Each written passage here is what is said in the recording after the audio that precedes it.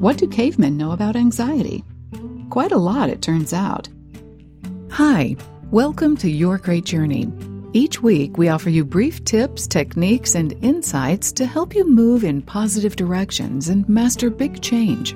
For more information, please visit yourgreatjourney.com. Your Great Journey is brought to you by audiobook publisher Wetware Media. Wetware Media publishes a wide variety of personal transformation audiobooks available from any major online audiobook retailer. For more information, please visit wetwaremedia.com. That's WETWAREMEDIA.com. Today we're sharing an excerpt from the audiobook The User's Guide to the Human Mind: Why Our Brains Make Us Unhappy, Anxious, and Neurotic, and What We Can Do About It. Written by clinical psychologist and popular blogger Sean Smith. The User's Guide to the Human Mind is a roadmap to the puzzling workings of the human mind. You'll find exercises for overriding the mind's natural impulses toward worry, self-criticism, and fear, and helpful tips for acting in ways that support your values and emotional well-being, even when your mind has other plans. In this excerpt, you'll learn about the fascinating biology behind anxiety and depression, which Sean calls ancient tools. Tools that aren't well suited for modern times. You'll learn that while anxiety and depression can often be debilitating in small doses, these seemingly negative feelings can actually help you excel. Anxiety and Depression: Ancient Tools for Modern Times. Sometimes a gentle, intuitive tap on the shoulder simply isn't strong enough, and so the mind grabs us by both lapels and gives us a good, painful shake. But you can bet that even when our minds are beating up on us, they're doing so for a reason. Their methods have served our species well, up to a point. Useful anxiety. Anxiety is one of the mind's blunt instruments.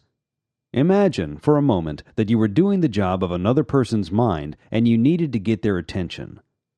Maybe you want them to avoid dogs because dogs have been dangerous in the past, or maybe you want them to avoid giving a speech so that others won't judge them harshly.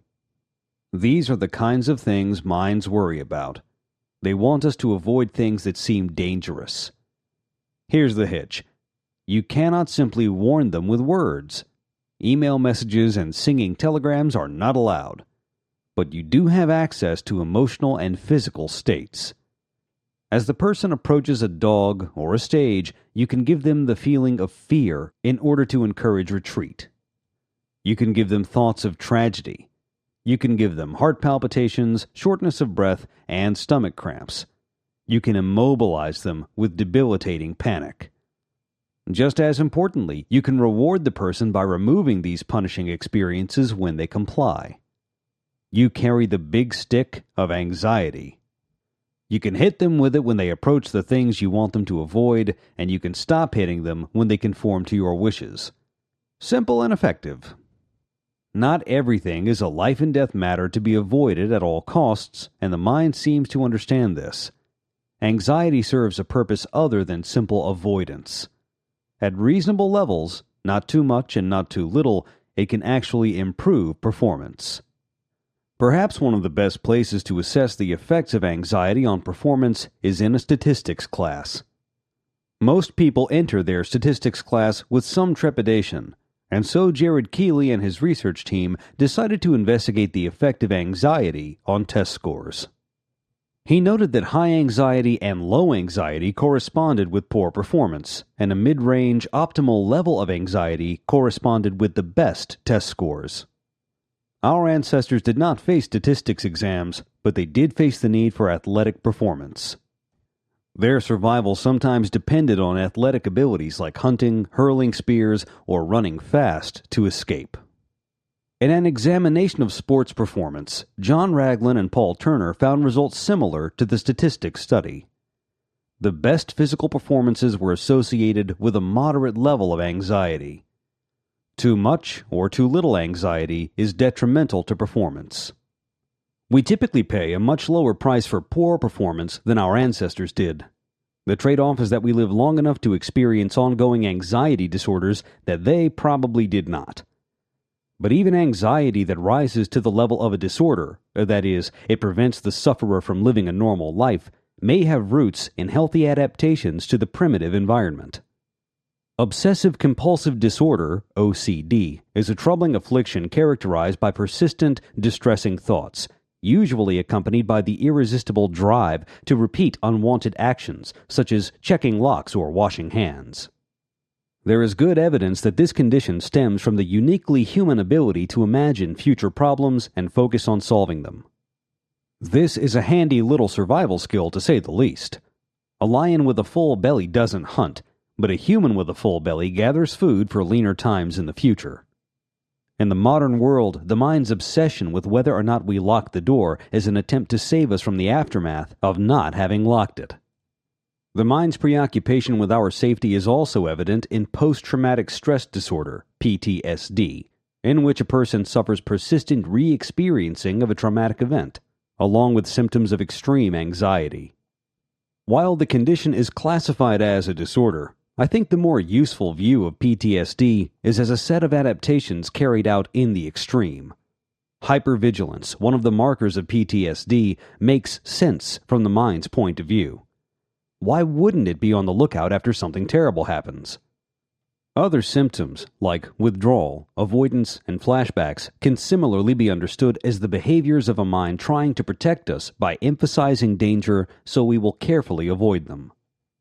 Much of what the mind does to cause us pain can be understood as healthy adaptations. The problem is that the mind often tries to save our lives, even when our lives aren't really at stake. Helpful depression. One needn't stretch the imagination too far to understand how anxiety can further our survival. But what about depression? How could a condition that leaves us feeling worthless, hopeless, and sometimes even suicidal possibly be useful? Recent research suggests that depression may be another of the mind's adaptive behaviors. Andrews and Thompson suggest that rumination, one of the primary symptoms of depression in which the mind fixates on unpleasant thoughts, is the mind's way of solving complex problems that require slow, constant processing. People suffering from depression tend to dwell on problems that do not have clear solutions, such as how to handle a troubled relationship or career difficulties. Andrews and Thompson suggest that this is not an illness, it's an adaptation. Depression hijacks the mind's resources and ensures sustained attention to a problem. This may explain why talk therapy often helps with depression. Therapy helps us isolate and explore different facets of troubling situations, which, according to Andrews and Thompson, is precisely what the mind is trying to accomplish with depressive rumination. In moderate doses, depression even seems to sharpen some aspects of thinking. Forgas, Goldenberg, and Unkelbach have demonstrated that low mood is sometimes accompanied by improved memory. People of low mood also tend to process information more effectively, such as an improved ability to concretely and persuasively express ideas. Depression helps ensure that we aren't distracted from whatever problem may be threatening our existence, from the mind's point of view at least. The mind is always rational from a certain point of view. In moderate amounts, anxiety and depression can improve our focus and performance. That doesn't mean that depression and anxiety are always useful. In large doses, they are debilitating. The mind, however, is unrestrained in protecting us. Where our safety is concerned, it tends to take the hit it with a bigger rock approach. Useful planning for the future can devolve into OCD. Hard lessons learned about the environment can turn into debilitating PTSD, and useful rumination can turn into self-loathing and depression. This is perhaps because our primitive minds are fish out of water in the modern world. Our ancestors were consumed with practical concerns like hunting for the next couple of meals. We, on the other hand, have the luxury of many smaller concerns, such as whether or not we lock the front door. The mind, wired for a more primitive time, sometimes relies on blunt methods to protect us in our more refined environment. As Luke discovered, an overreactive, overprotective mind can achieve precisely the opposite of our intentions. They've worked that way since the Paleolithic era, and they aren't about to stop now. Still, the mind is almost always rational from a certain point of view. One of the difficulties of owning a human mind is understanding what it's trying to accomplish when it gives us thoughts, emotions, and physical sensations. Part of the challenge before us is to understand what the mind is saying while it is speaking to us, rather than after the situation has passed. When we understand what it wants, we are free to comply or to choose another course. One of the most unnatural truths about our minds is this: we don't always have to obey them. Thanks for listening to this excerpt from the audiobook, The User's Guide to the Human Mind, Why Our Brains Make Us Unhappy, Anxious, and Neurotic, and What We Can Do About It. You can purchase the complete audiobook from any major online audiobook retailer. If you'd like more information, please visit yourgreatjourney.com. Please be sure to subscribe to the show so you don't miss an episode. And if you like the show, please rate it and review it. Thanks. Have a great week. Your Great Journey is brought to you by audiobook publisher Wetware Media.